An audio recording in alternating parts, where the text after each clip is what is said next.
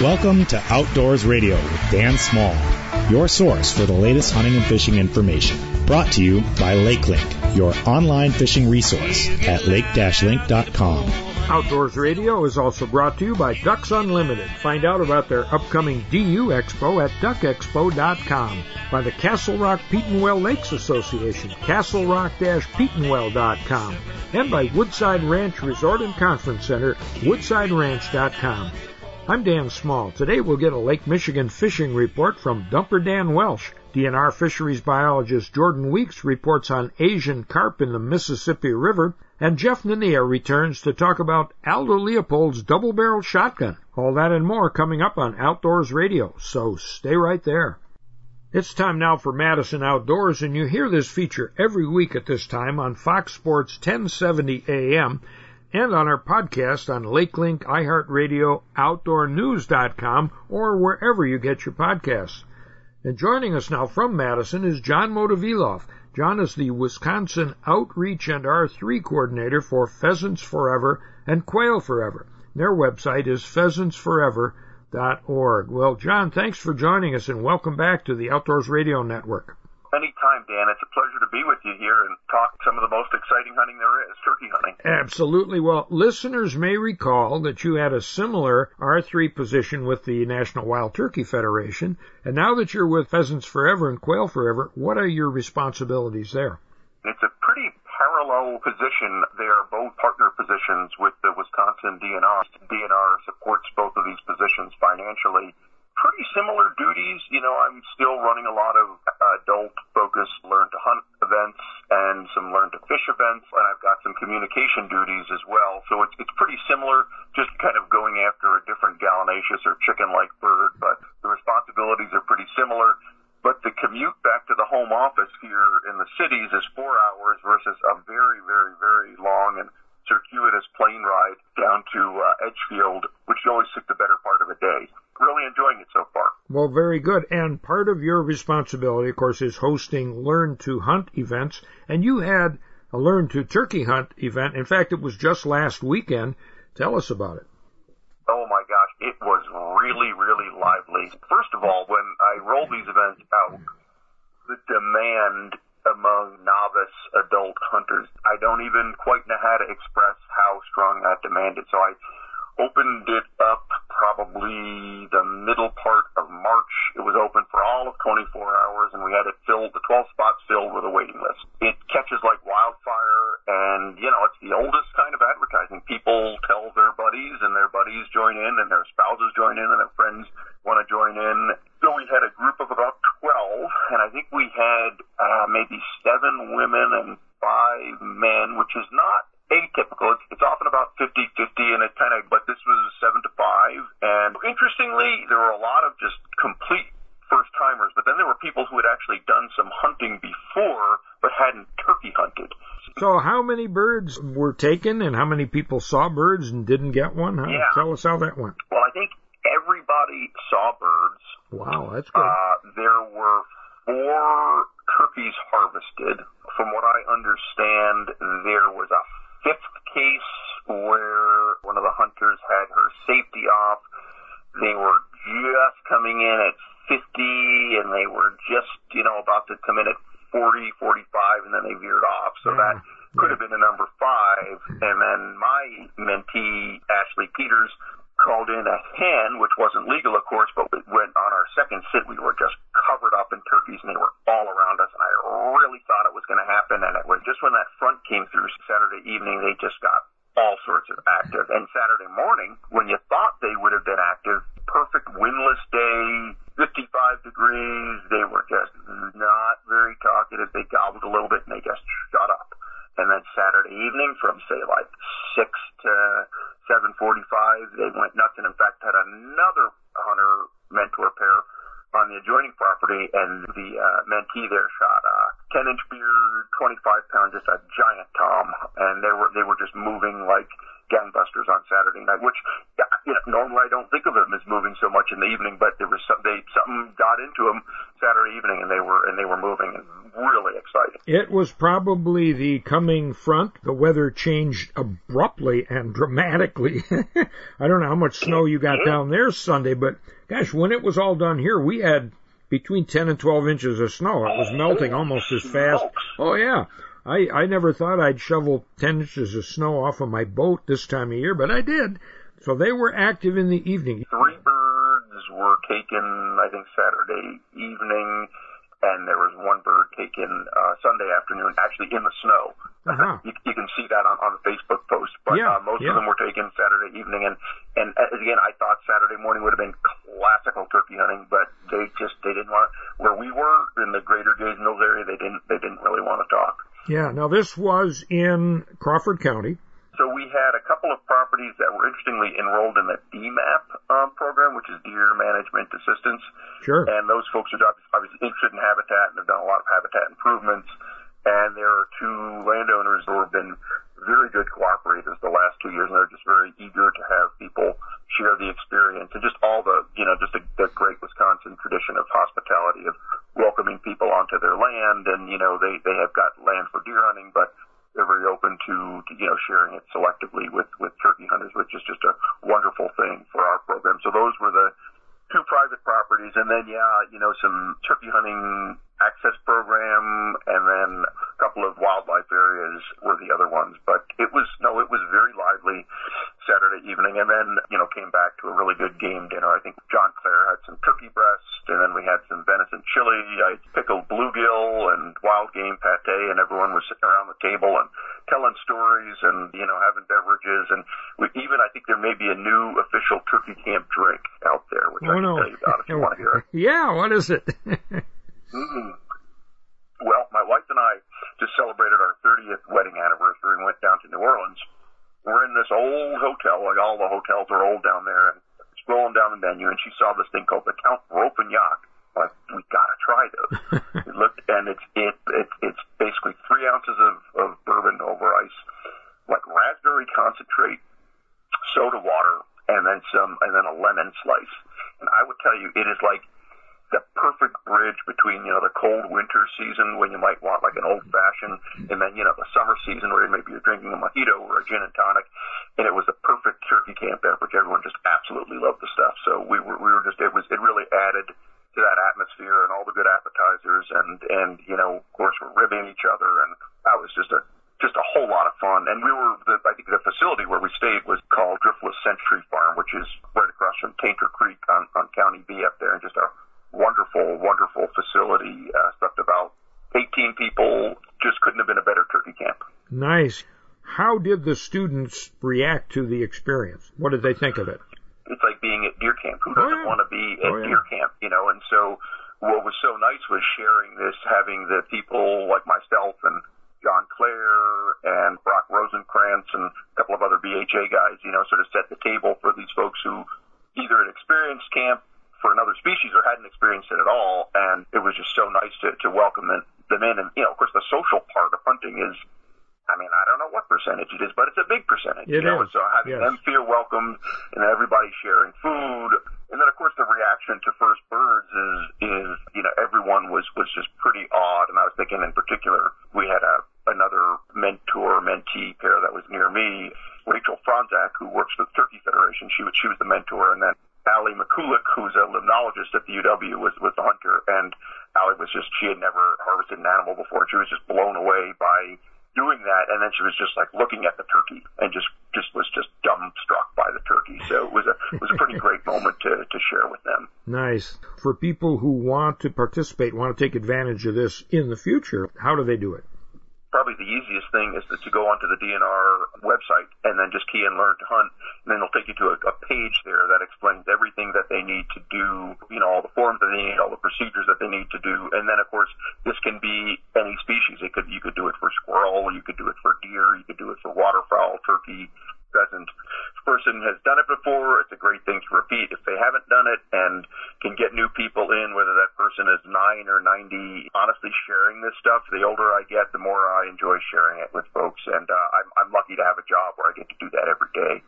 Well, John, if someone wants to volunteer as a mentor, how does that happen? You know, Dan, I think probably the easiest way is to just have them get in touch with me, and then I can kind of walk them through all the steps. They can give me a call at 608-640-6956, or they can try me at jmotoviloff, MOTOVILOFF, at pheasantsforever.org, and I can walk them through. All right. Well, John, thanks so much. That was John Motoviloff, Wisconsin R3 coordinator for Pheasants Forever and Quail Forever. Their website is pheasantsforever.org. This was the Madison Report. I'm Dan Small. You are listening to Outdoors Radio. Castle Rock and Petenwell are two of Wisconsin's largest inland lakes. With more than 60 square miles of water, they offer 4 seasons of outdoor fun. Halfway between the Twin Cities and Chicago, and just minutes from Wisconsin Rapids and the Dells, you'll enjoy family-friendly resorts and campgrounds, great fishing, bike trails, county, state, and national parks, and the Nacita National Wildlife Refuge. Learn more at castlerock-petenwell.com or on Facebook at Castle Rock Petenwell Lakes Association. If you're ever in a motor vehicle accident, call Hupy and Abraham, named Best Personal Injury Law Firm by the Wisconsin Law Journal year after year. The firm of Hupy and Abraham has collected more than $1 billion for its client. In fact, they collect millions of dollars every month for hundreds of satisfied clients. Call the firm voted best and rated best, Hupy and Abraham, 800-800-5678, or visit Hupy.com. The firm of Hupy and Abraham has paid thousands of dollars in rewards to help solve crimes in the Milwaukee area. Michael Hupy is the president of Milwaukee Crime Stoppers, and he's offering a $25,000 reward for the next anonymous tip that solves a homicide case. So if you've got a tip on an unsolved homicide case, visit MilwaukeeCrimeStoppers.com. Jeff Kelm is in Monroe, Michigan this week for a Masters Walleye Circuit tournament on Lake Erie, and we'll get his report on that event next week. And this Saturday, for most listeners that's today, April 22nd, is the 53rd annual Earth Day. There are Earth Day events throughout the country this weekend and throughout the month of April. Here in Wisconsin, check the DNR website events page for events in state parks and other properties. Last week we told you we'd report on the spring fish and game hearings. Well, the results are in. More than 11,000 people voted. Most were Wisconsin residents, and fewer than 1,000 were from somewhere else. You can see the results on the DNR website under the keywords Spring Hearings. Here are a few questions that I thought it'd be worth mentioning. Question 2, expand the youth deer season to 4 days. It was a very close vote. It was defeated by about 200 votes, 3,400 yes, 3,600 no. Question 9, opening the muskie season statewide on the first Saturday in May, the vote was 3-1 in favor. Question 58, increase the youth turkey hunt to 4 days, almost 2-1 in favor. There were several questions on more restrictive regulations on wake boats, and those passed generally 3-1, 6,000 yes, 2,000 no. There was a proposal about a grouse stamp, that passed 2-1, 4,800 to 2,100. And requiring blaze orange for upland bird hunting received a favorable vote of 4,700 versus 2,000 no's. It's been a couple of years since I took a group to Ballard's Black Island Resort on Lake of the Woods, but I'll be going again this year now that Canada has opened up to American visitors. The dates are September 11 through 15. It includes 4 nights on Black Island, 3 days of guided fishing. All meals are included, and the trip will be limited to 12 guests, so it could fill fast. The cost is $1,500 per person. I'll have more information next week on how you can register, so check your calendar. Send me a Facebook message or email dsoradio@gmail.com if you're interested, and I'll hold a spot for you. Coming up, Jeff Nania returns to tell us why a side-by-side double barrel is a good shotgun choice. Wisconsin DNR fisheries biologist Jordan Weeks talks about invasive carp in the Mississippi River. We'll kick things off with Captain Dumper Dan Welch and our first Lake Michigan fishing report for Sheboygan. All that and more straight ahead on Outdoors Radio. Attention future hunters. Hunting season for turkey, small game, and deer is right around the corner. Don't wait to think about hunter education. The time to enroll is now. The Wisconsin DNR offers several options to choose from, making it easier than ever to enroll. Just browse for upcoming youth or adult hunter education classes at gowild.wi.gov and join the ranks of today's hunter education graduates who are ensuring the safe future of our hunting heritage. Classes fill up quickly, so don't wait. Enroll today. A message from Wisconsin DNR. Flow has made world-class recreational and utility trailers for 40 years, and the industry-leading innovations keep on coming. Choose an all-aluminum UT model or Cargo Max, the only utility trailer with a molded polymer bed, integrated sides, and an engineered aluminum frame. With either one, you'll know you don't have just any old trailer. If a new trailer is on your mind, check out FLOEINTL.com. Flow Trailers, where the rubber meets the road. For the nonprofit Ruffed Grouse Society, the well-being of the ruffed grouse and American woodcock is a special priority. But the Society's conservation work benefits more than just these two game birds. The organization's programs help a long list of other young forest wildlife, including songbirds that must have thick, brushy habitat to survive. For more information about forest wildlife habitat management, contact the Ruffed Grouse Society toll-free at 888-JOIN-RGS. Step outside, let us be your guide. Florence County, Wisconsin.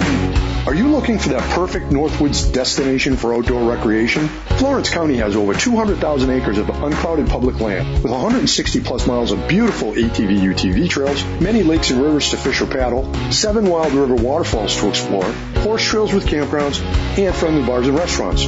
Go to exploreflorencecounty.com and plan your trip today.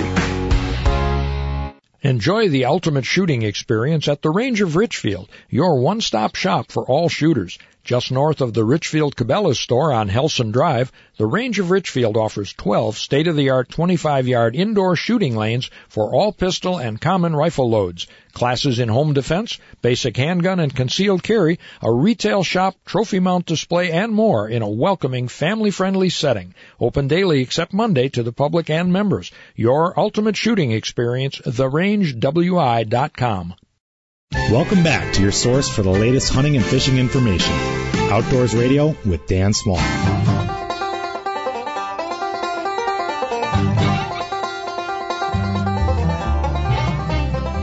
Thanks for joining us on Outdoors Radio. I'm Dan Small. Well, we're kicking off our annual series of Lake Michigan fishing reports from the Port of Sheboygan, presented by Dumper Dan's Sport Fishing Charters, Condos, and Riverfront Store right there on South Pier Drive in Sheboygan. His website is dumperdan.com, and you can find him on Facebook as well at Dumper Dan's Sport Fishing Charters, where he posts fishing reports and photos of catches by his 6-boat fleet, and these conversations that he and I are going to have pretty much every other week now will also be posted on his Facebook page. So he's joining us now from Sheboygan.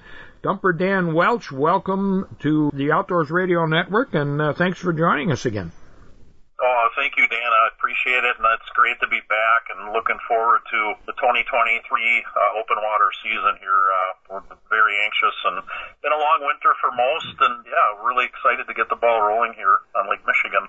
Well, it's still winter here in southwest Wisconsin. We're recording this early in the weekend. We got a dump of snow on Sunday. I spent half of Monday moving it around, but I guess it missed you, huh?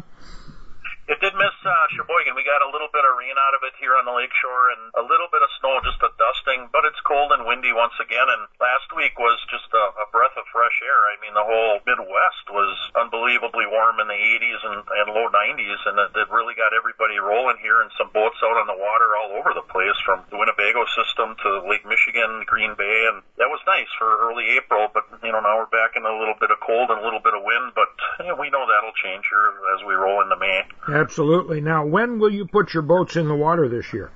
We're going in the water actually next week. We always go in about the third week of April. I mean, in the past, over the years, I went in like Easter weekend and early April and things like that. But with the weather the way it is, it's just too iffy, and I don't want customers to travel all the way over here not to get on the lake because of, windy, cold conditions. So late April, always the third week of April, we'll put the fleet of Dumper Dan boats in. We've been working on them all winter in my heated shop, and they look fantastic. They're spotless. They look showroom perfect right now, and new upholstery. We did some engine work, buffing, waxing, cleaning, bottom painting. So we're ready to go. Phone's been ringing. A lot of guys have been making reservations already throughout the winter, so it's all looking good.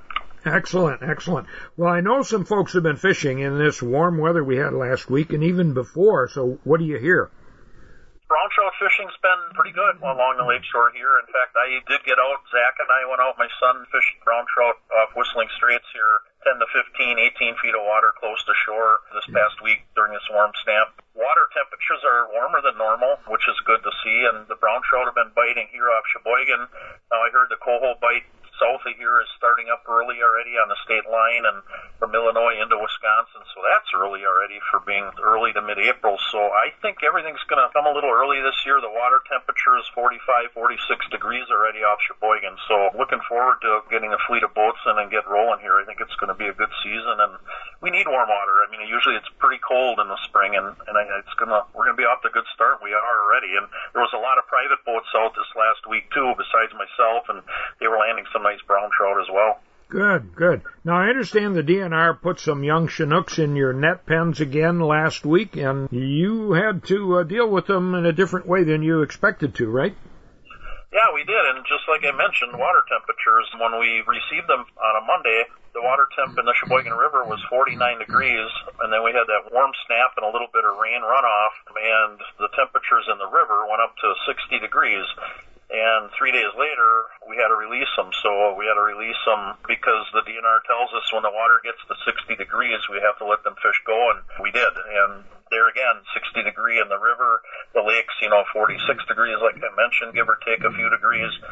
Luckily, we could keep them enough that, they kind of get accustomed to our river system. We fed them for 3 days and let them go. So they're out in the lake. They also put fish, Chinook salmon fingerlings up below the Kohler Dam after they gave us their net pen fish. So altogether, the number was just over 150,000 Chinook salmon just for Sheboygan alone, which is the biggest number we've had in a long, long time. So that's a good number of fish just for the Port of Sheboygan alone. Well, that's great. Now, those fish are younger than you would normally let them go, and how is that going to affect their surviving? Well, it's like the fish that they did let go besides the ones in the net pen, upriver. So they'll survive like them fish do. It's just that the purpose for the net pens is to let them grow a little bit larger, release them right before dark, and get them more accustomed to coming back to where they were planted. And that's why you hold them for 2 to 3 weeks. We lost out on a little bit of that, but survival-wise should be the same as the other fish that were all released. And I think we'll be fine that way. And hopefully they all come back to our port, in 4 years when they spawn, and we have a good fall fishery. And you mentioned before we started recording that you're not seeing many gulls or cormorants or other predators that might be eating those fish. Exactly, and I was actually, Zach and I were out, brown trout fishing the day prior to releasing them fish, and I even said to him, we didn't see any seagulls anywhere, we didn't see any cormorants yet, they're not here yet. It might have been a blessing in disguise to let them fish go now, because I think the survival rate will even be better, because of no birds around yet. It's just a little too early for that. Yeah, well, that's good. Now, you say that your phone's been ringing. If people want to book with you, what's the plan? The best way, Dan, is talk. All the reservations come through me, Dumper Dan, and I can customize all your packages the way you want. But call me, my cell. I take all the calls at 920-377-1147. Always go to our website, check it out, dumperdan.com, and on the website homepage you can link over to our Facebook page, which is, as you know, always active with fishing reports and news and weather and this and that. So 920-377-1147, dumperdan.com, or our Facebook page, Dumper Dan Sport Fishing Charters. Alrighty, and I'm sure you've got openings. We do, yeah. We got a long ways to go and a lot of dates to fill yet, but everything's going in the right direction. People are eager to get their vacation plans made ahead of time, and I highly recommend that because we do fill up. The month of June, July, and August, we're running a lot of trips, 7 days a week, every day, so even with 6 boats. So get your plans, get a hold of me, let's get it done and get you guys out here. All right. Well, Dan, thank you so much for that report. We will talk to you in, I think, 2 weeks. unless something exciting happens and we want to do it in a week. Meanwhile, you'll have your boats in, you'll be out there fishing, and you'll be able to let us know how things are going. Yeah, you bet. We'll get you some current reports from the charter boats, and yeah, everything will be rolling in the right direction then, and we'll have the boats out. And like you mentioned too, Dan, we're going to do every other week. Sometimes we do every week, so we'll see how it goes and try and keep everybody informed. What's going on the big lake, Lake Michigan, here out of the Port of Sheboygan all summer long. All righty. Thanks a lot, Dan. We'll talk soon. Thank you. Dumper Dan Welch with the Lake Michigan Fishing Report out of Sheboygan, the first one of the season, brought to you by his charter business, Dumper Dan Sport Fishing Charters, Condos, and Riverfront Store, located on South Pier Drive in Sheboygan. Website, as he mentioned, dumperdan.com, Facebook, Dumper Dan Sport Fishing Charters, and we will post this interview on his Facebook page very soon. I'm Dan Small. You are listening to Outdoors Radio. Listen to more Outdoors Radio online at dansmalloutdoors.com. Welcome back to Outdoors Radio with Dan Small.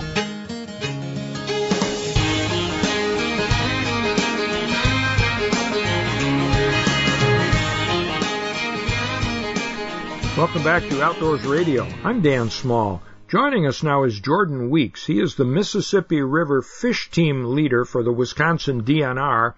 Jordan, thanks for joining us and welcome to the Outdoors Radio Network. Thanks, Dan. Happy to be here.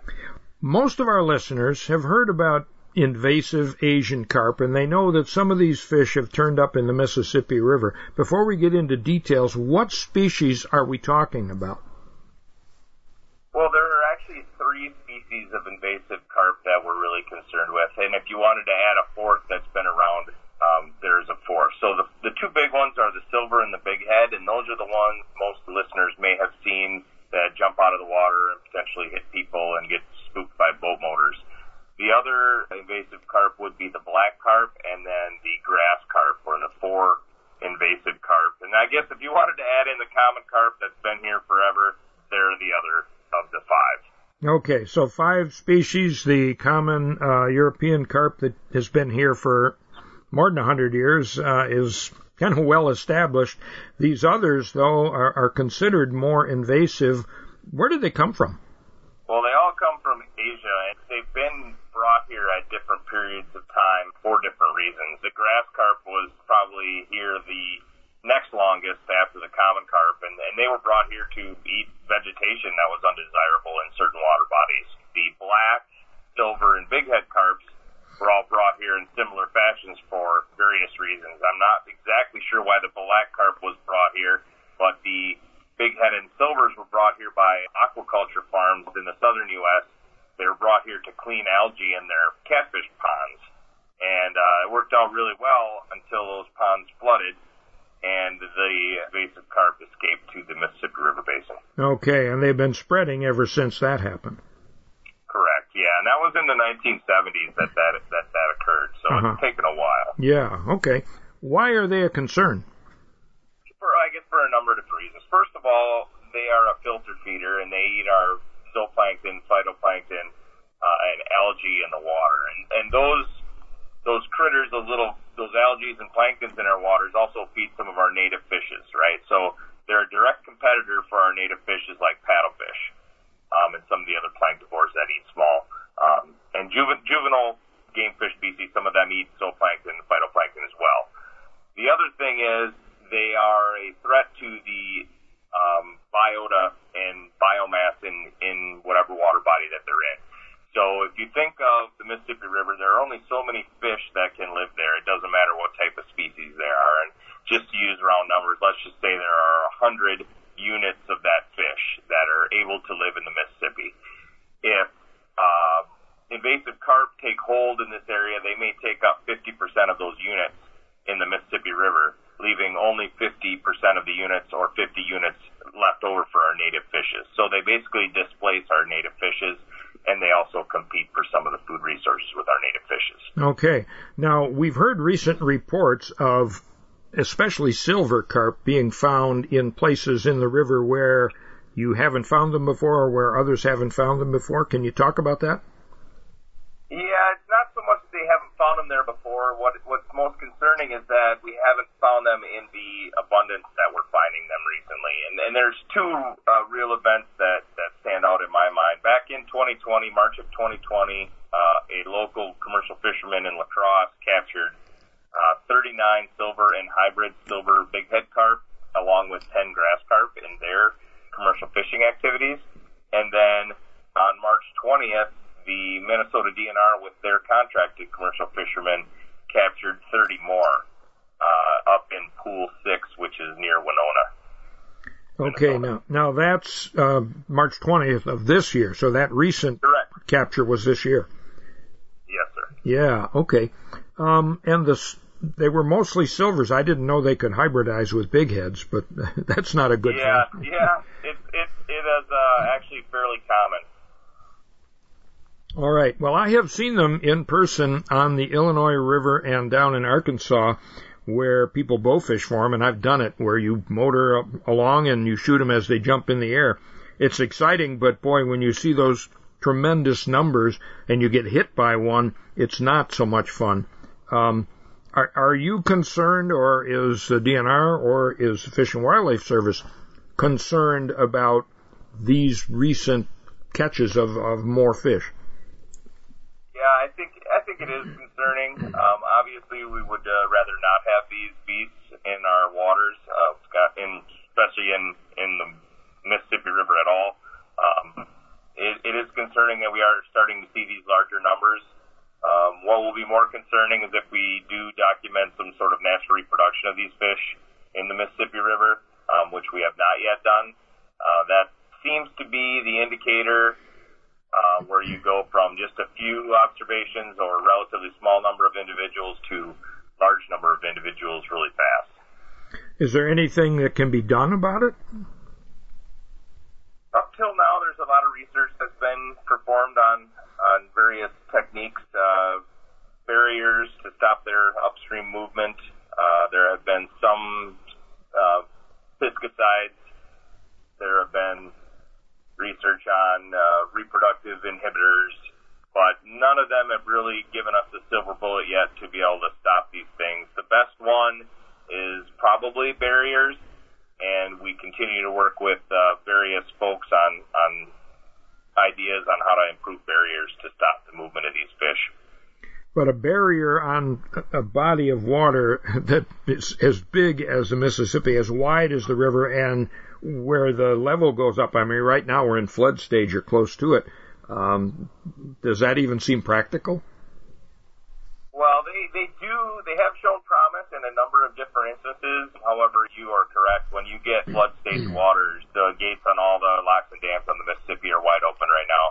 And we do tend to see more upstream movement of these invasive carps when we do have the locks and dams open.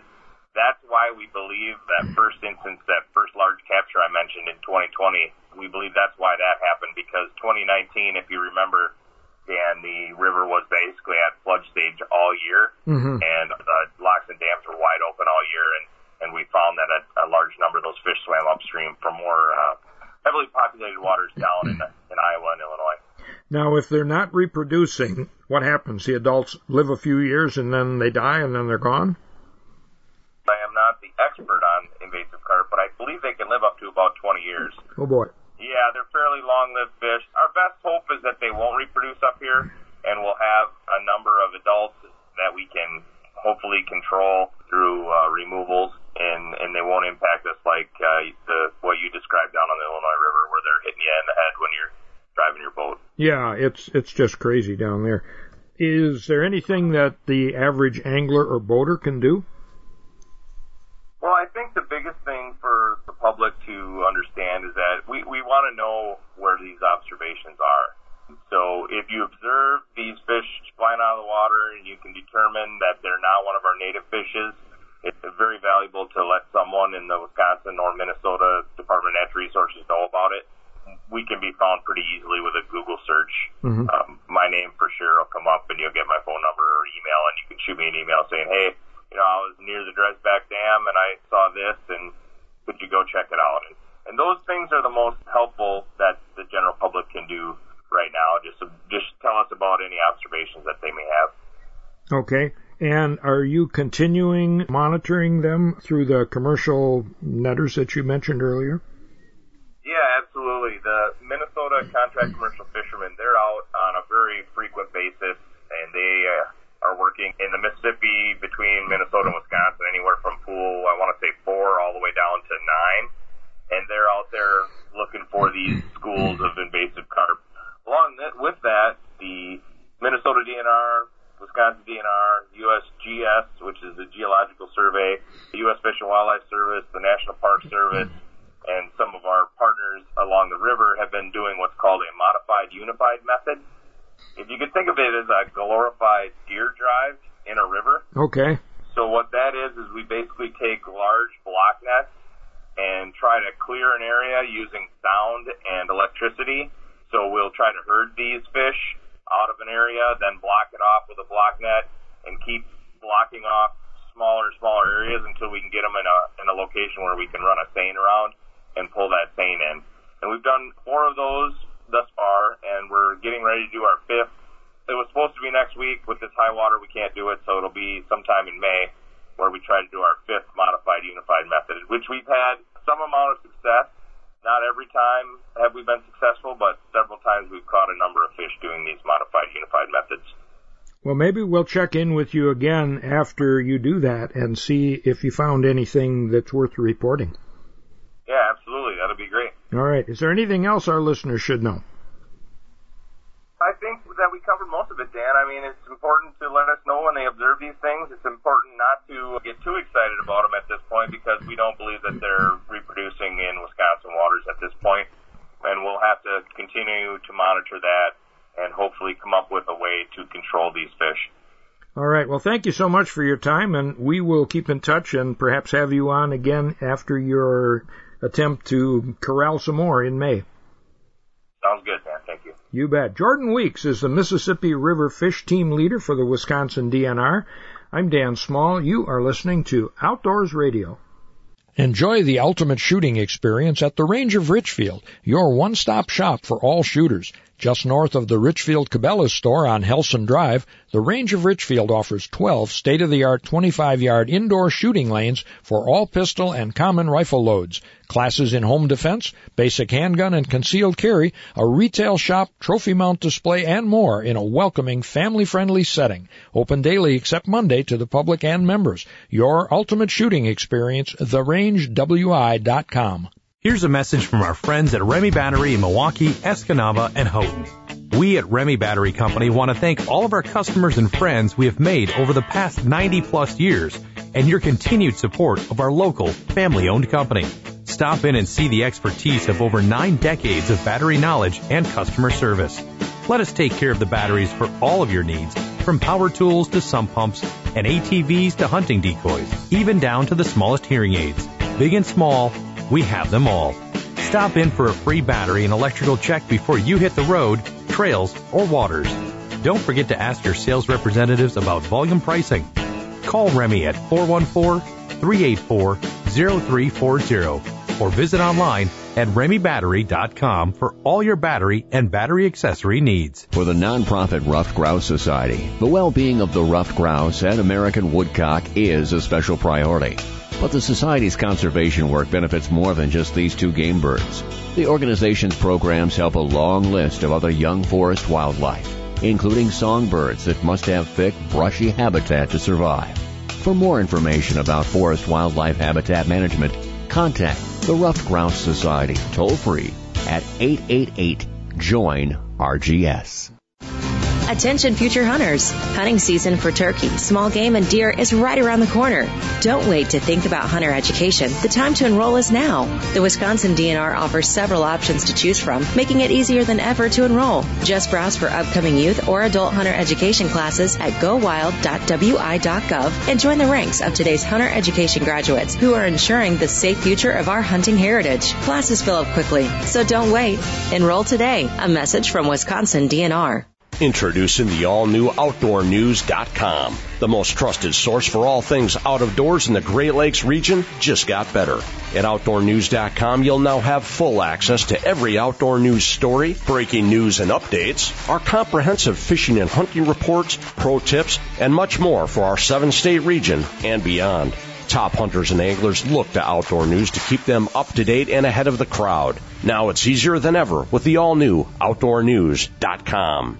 If your rifle, shotgun, handgun, or muzzleloader needs work this season, call Roger Williams at Northern Magnetic LLC. A licensed professional gunsmith for over 35 years, Roger can repair, customize, rebarrel, install sights and scope mounts, and more on all firearms makes and models. When you need a professional gunsmith, call Roger at 262-339-1798 or visit fixguns.com. That's 262-339-1798 or fixguns.com. Castle Rock and Petenwell are two of Wisconsin's largest inland lakes. With more than 60 square miles of water, they offer 4 seasons of outdoor fun.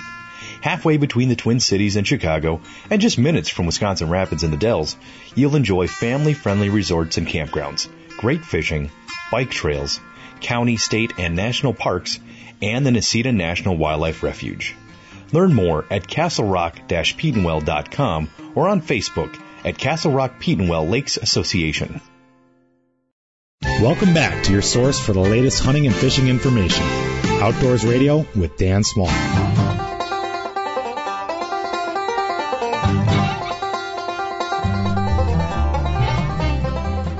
I'm talking with conservationist and mystery novelist Jeff Nania, and Jeff just mentioned to me that he likes double-barrel shotguns. And Jeff, I know you do because you did a story on Aldo Leopold's shotgun, which is a remarkable gun in itself, besides the story of the surrounding Leopold and how he got it. I'm a fan of double-barrel shotguns.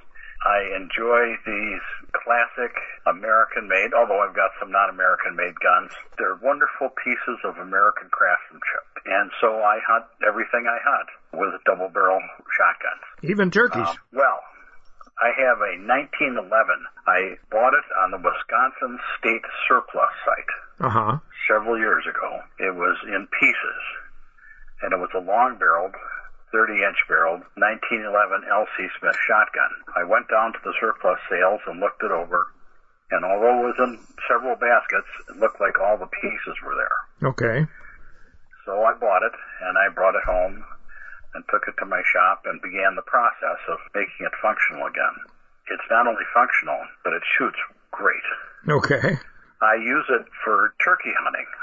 The story of the cartridges I use for turkey hunting is a great story. What do you use? Well, my dad died very young, but was a champion skeet shooter. Okay.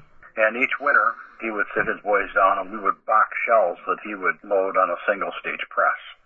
At the time, lead shot was legal for hunting waterfowl, and my dad had a load that he believed strongly in. It was a high brass number 5 Lubaloid load with Alcan number 7 powder. Okay. That he would load each one and we would dip them in wax. My dad passed away. My mother moved out of her house, and there in the attic was a military ammunition can. And I opened it up, and there was a whole can full of those Lubaloid number 5 rounds. Okay. My guess is they were loaded in the early 60s. So I took them home. I've got a small range on my farm, and I took them home and I shot them in a regular shotgun, and by God, they shot great. And I thought, well, I can try them in this L.C. Smith, and they're certainly within that pressure range, and they shoot perfectly. So I've used them for hunting turkeys, and it's great fun. I've also hunted pheasants with those loads sometimes. So that 1911 is one of several L.C. Smith shotguns. You know, Dan, I got to tell you, your listeners, have their own religious affiliations, I'm sure. But here's the reason you have to shoot a double-barrel shotgun. Okay. If God wanted you to shoot a single-barrel shotgun, he'd have given you one eye, right? Right in the middle of your forehead. He didn't. If he wanted you to shoot an over and under, you'd have 2 eyes, one on top of the other. He wanted you to shoot double barrels, 2 eyes side by side. I don't need to argue anymore. Great. And I've spent a lot of time converting people to double barrels. Well, a mutual friend of ours, Jim Fendry, shot lots of side-by-sides.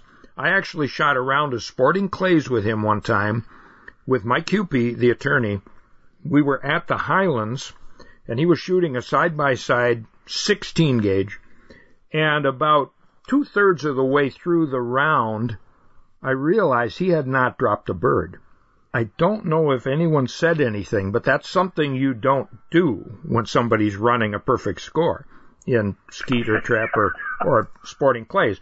We might have remarked, I don't know. But anyway, he missed 2 birds at the next station, and he ended up with a 48 with a 16-gauge side-by-side. And, you know, if I can squeak out a 40, I'm doing well on most sporting clays courses. And I did a pheasant hunt with him years ago with a couple of black powder side-by-sides. Have you ever hunted with Jim or shot his guns? I haven't shot his guns. I've talked to him before. We've discussed this. On the black powder shotgun, I believe that he and Jerry Walkenden, who was a master gunsmith from Wanakee, Wisconsin, assembled those guns, and there were 2 guns from a set. It's so much fun to do this, and there's so much history involved. The Leopold shotgun, I mean, it was always legendary. Yeah. But it is really legendary now. In doing the research, one of all of Leopold's great-great-grandnephews called the Leopold Foundation said, I think I found all the Leopold's missing shotgun in my closet. And that's exactly what happened. And the foundation asked me to work on it, to identify the gun and get it back here, and I did. And it's beautiful, beautiful Fox engraved shotgun. It was engraved by William Goh, one of the most famous engravers in history. But the journey was this. I spent days and days and days reading his hunting journals at the center. Leopold was a lot like us. He was a hand loader, was with a friend of his. They went to the Wisconsin River, set up patterning boards, and patterned their shotguns with different kinds of shot and different charges. He ordered the gun with out of safety. Right, I remember that. And he complained when he got a new pair of glasses and the new shotgun, and went shooting, it was not doing as well as he wanted. But it was a great story that could have been any of us. You know, we put Leopold on this pedestal. Maybe he should be there, but the part that I like about him is that he's us. Some of our listeners certainly know that Leopold was an avid hunter, and there are touches of his hunting experience throughout a Sand County Almanac and his other published writings. I have not been exposed to his journals as you have. I'd be interested in reading them sometime. They are fascinating. I'll bet they are. He talks about trials and tribulations with his dog. I don't know if it was the burrs, he said, that made the dog want to eat the birds today. I think it was Bill Tarrant, the outdoor writer. I remember one story. He said, this German Shorthair was the best bird dog I ever had. We shot a lot of grouse, but we didn't take many home because he always ate the first 2. And I told Dave Duffy that story, and he said, yeah, I've heard that. It's probably true. And that Shorthair might have been related to Gus, Leopold's dog. And you know who did have a direct descendant of Gus? Ken Blomberg. You know Ken, I imagine. Oh, yeah. No kidding. I saw Ken at the shack, the Leopold shack, one time. There's some event there, and we were both there, and I hadn't seen him in years, and he's got a dog on a leash, and he's got this very dark German Shorthair. And I said, that dog looks a lot like Gus. And Gus, for listeners who are wondering, what the heck are we talking about, was one of Leopold's dogs. And there's a whole history of where that dog came from that we don't have time to get into. But he said, yeah, this dog is a direct descendant of Gus. And I said, you got to be kidding. And he said, no, that he had done the research, and it was Art Hawkins who provided the background. But he actually, and he doesn't have Shorthairs now, but he had a Shorthair line that was directly out of Leopold's dogs. No kidding. Yeah. Well, his dogs were really strong, physically strong animals. Yeah. That was typical of a lot of the hunting. German Shorthairs now are athletic and kind of slim, and they hunt real well, but yeah, that's interesting. You know, my dad had a Lefevre side-by-side, and I inherited that gun, and he hunted pheasants and rabbits and grouse with it for many years. Didn't take care of it the way a good shepherd of shotguns should. And I had a couple of gunsmiths do some work on it, and my friend Roger Williams is the one who did the final job on it, and it is a beautiful gun. It shoots well. It's a 20 gauge, and he opened the chokes, because I'm sure it was mod and full, and he opened them to improved cylinder and modified, and that's my grouse gun, my woodcock gun, my rabbit gun in the winter. I hunt rabbits occasionally with that gun. I love it. Well, those Lefevre shotguns were tough. Yeah. They were tough guns. They were a box lock. They were meant to be a tough working man's gun, and they're beautiful. I have a Lefevre 12 gauge that's in great shape. I really like those guns. The L.C. Smiths and the Parker's different, the Parker would be more along the Lefevre line, and the L.C. Smith is American side lock. Lefevres are good guns. They found in the stock of my Lefevre. I was working on it. The stock had a crack in it when I got it, and I took the butt plate off, and here was a dog license that had been put into the stock. Oh, my. The stock bolt comes, and it was a tribute to Lucky. So I'm sure the guy, when his dog passed, put the license in the butt stock. Interesting. It's still there. Interesting story. One more black powder double gun story. Toby Bridges, who lived in Missouri and hunted in Missouri and Iowa, came to Wisconsin to do a turkey hunt. And he brought a Pedersoli side-by-side that Cabela's sold. And he told me I loaded it, and because it's a muzzle loader, you can take the caps off, and you can travel with the gun charged, or loaded but not charged. And he said, I shot a turkey in Missouri, and I had time in the day, so I drove across the state line, and I shot one in Iowa without reloading. So he shot one with the left barrel, and then he shot another one with the right barrel. And I said, well, that's a great story. It was fun. He brought that gun to Wisconsin, and I did a hunt with him, and I actually shot a turkey in the northern Kettle Moraine with that gun for Outdoor Wisconsin, again, many years ago. And I wish I could have kept it, but I had to send it on to the next guy. But that was a lot of fun. Well, gosh, Jeff, we could talk all day about double guns, so we'll have you back on sometime, maybe as hunting season approaches, and I would love to talk about double guns again. So, all right, thanks so much for joining us. It's great to talk to you. Have a wonderful spring turkey season, and I look forward to talking to you again. Absolutely. Jeff Nania, folks, conservationist, author of 4 great books in the Northern Lakes Mystery Series. His website is feetwetwriting.com. We'll have him on again. I'm Dan Small. You are listening to Outdoors Radio. Introducing the all-new OutdoorNews.com. The most trusted source for all things out of doors in the Great Lakes region just got better. At OutdoorNews.com, you'll now have full access to every outdoor news story, breaking news and updates, our comprehensive fishing and hunting reports, pro tips, and much more for our 7-state region and beyond. Top hunters and anglers look to Outdoor News to keep them up to date and ahead of the crowd. Now it's easier than ever with the all-new OutdoorNews.com. Step outside, let us be your guide. Florence County, Wisconsin. Are you looking for that perfect Northwoods destination for outdoor recreation? Florence County has over 200,000 acres of uncrowded public land with 160 plus miles of beautiful ATV UTV trails, many lakes and rivers to fish or paddle, 7 wild river waterfalls to explore, horse trails with campgrounds, and friendly bars and restaurants. Go to exploreflorencecounty.com and plan your trip today. Flow has made world-class recreational and utility trailers for 40 years, and the industry-leading innovations keep on coming. Choose an all-aluminum UT model or Cargo Max, the only utility trailer with a molded polymer bed, integrated sides, and an engineered aluminum frame. With either one, you'll know you don't have just any old trailer. If a new trailer is on your mind, check out FLOEINTL.com. Flow Trailers, where the rubber meets the road. If your rifle, shotgun, handgun, or muzzleloader needs work this season, call Roger Williams at Northern Magnetic LLC.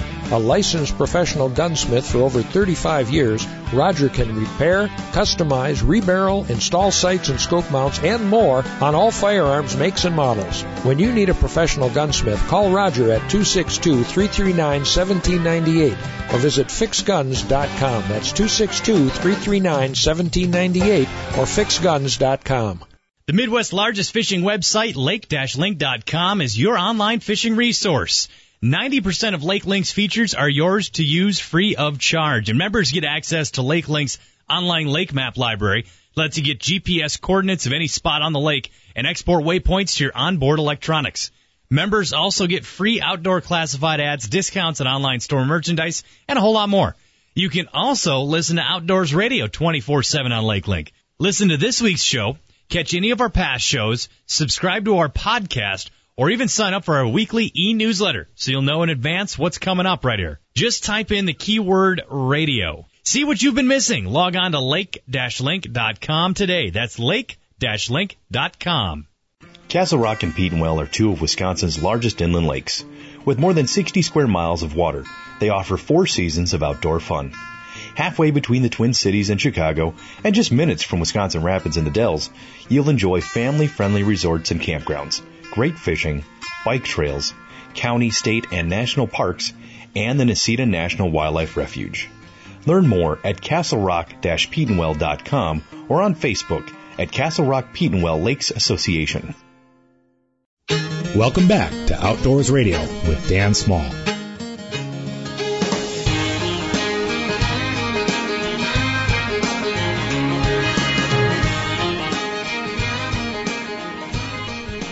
Welcome back to Outdoors Radio. I'm Dan Small. We're brought to you by Cedar Lake Sales on Highway 33 West in West Bend and on the web at cedarlakesales.com. The folks at Cedar Lake Sales remind us that Coast Guard personnel will be on hand May 13th for boat safety checks, and they're offering up to $2,500 instant cash back on new Crestliner Fishhawk, Superhawk, and Visions models. Check the Cedar Lake Sales website or Facebook page for details. We're also brought to you by Ducks Unlimited. Find out about their upcoming DU Expo at duckexpo.com. If our TV show Outdoor Wisconsin is not airing where you live, you can watch past episodes at milwaukeepbs.org. And last year's Deer Hunt Wisconsin show and a couple previous shows are archived on the Deer Hunt Wisconsin TV YouTube channel. If you missed any dates, websites, or phone numbers, you can always listen online at lake-link.com/radio. Our show is now available as a podcast on the new Outdoor News website as well, outdoornews.com/podcast. You can find Jeff on social media at Hardwater Jeff and find me at Dan Small Outdoors. Well, if you're interested in deer hunting and deer management, consider attending the County Deer Advisory Council meeting in your county. They'll be held across Wisconsin from April 24th through May 4th. Details on the DNR website, keywords County Deer Advisory Council or CDAC. As I mentioned earlier, I'll be hosting a trip to Lake of the Woods in September, so tune in next week for more details on how to register. Send me a Facebook message now or email dsoradio@gmail.com if you're interested. Our theme music is by Warren Nelson. Warren and friends are presenting a series of concerts this spring, so check their website, warrennelson.com, for details. I'm Dan Small. Jeff Kelm will be back next week. Get outside this weekend and be sure to join us again next week for Outdoors Radio. Adjust that needle valve now. Let's get to the perfect speed. Oh, how I love leaving the shore behind. When the cool night swallows the moose's nose and the heron is fishing on one cold leg, when the loon cries lover in the blue north wind, I'll be trolling home to you.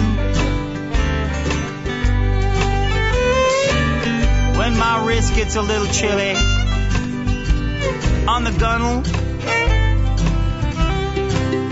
when my lazy Ike is just too lazy to lure. When the worms go dry in the coffee can, honey,